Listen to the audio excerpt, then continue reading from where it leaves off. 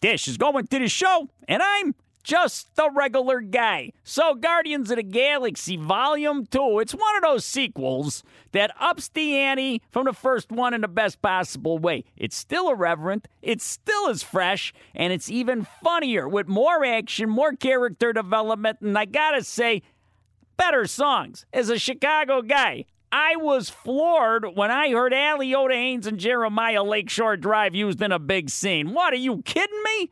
And Volume 2 had me right off of the bat with one of the best musical dance scenes ever. Now, along with Gene Kelly, Fred Astaire, John Travolta, you're going to have to mention Baby Groot. He does his dance moves to ELO's Mr. Blue Sky.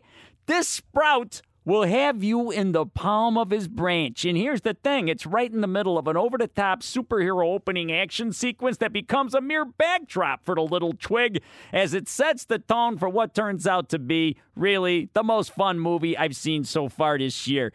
If Baby Groot steals the show, he ain't the only thief. The talking raccoon Rocket gives it his best with his wisecracking, angry insults, and violent nature, and he's voiced by Bradley Cooper, multi-Oscar nominee, and I know they don't give out awards usually for animated voices, but I would say Rocket, Cooper's best work. And the big blunt musclehead with the big laugh tracks, he's pretty great too. Chris Pratt, Star-Lord, Zoe Saldana's Gamora, they spend most of the movie on family and 80s TV unrequited romantic issues. Plus, newcomer Kurt Russell has a ball as Star-Lord's dad, a god named Ego, who loves the song Brandy, lives on a psychedelic planet, and gives the movie its main plot. There's ticked-off gold people, there's Ravagers, there's Yondu and his boys, and a certain action movie icon. Many conflicts, a lot of really top-notch action that is not boring at all. Fleetwood Mac, Cheap Trick, Cat Stevens, and a barrel full of laughs. You probably already noticed there are 5 short teases after the movie, with the best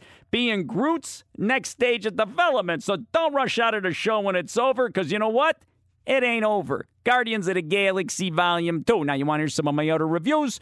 Those are at 93XRT.com, and I'm just a regular guy on 93XRT, Chicago's finest rock.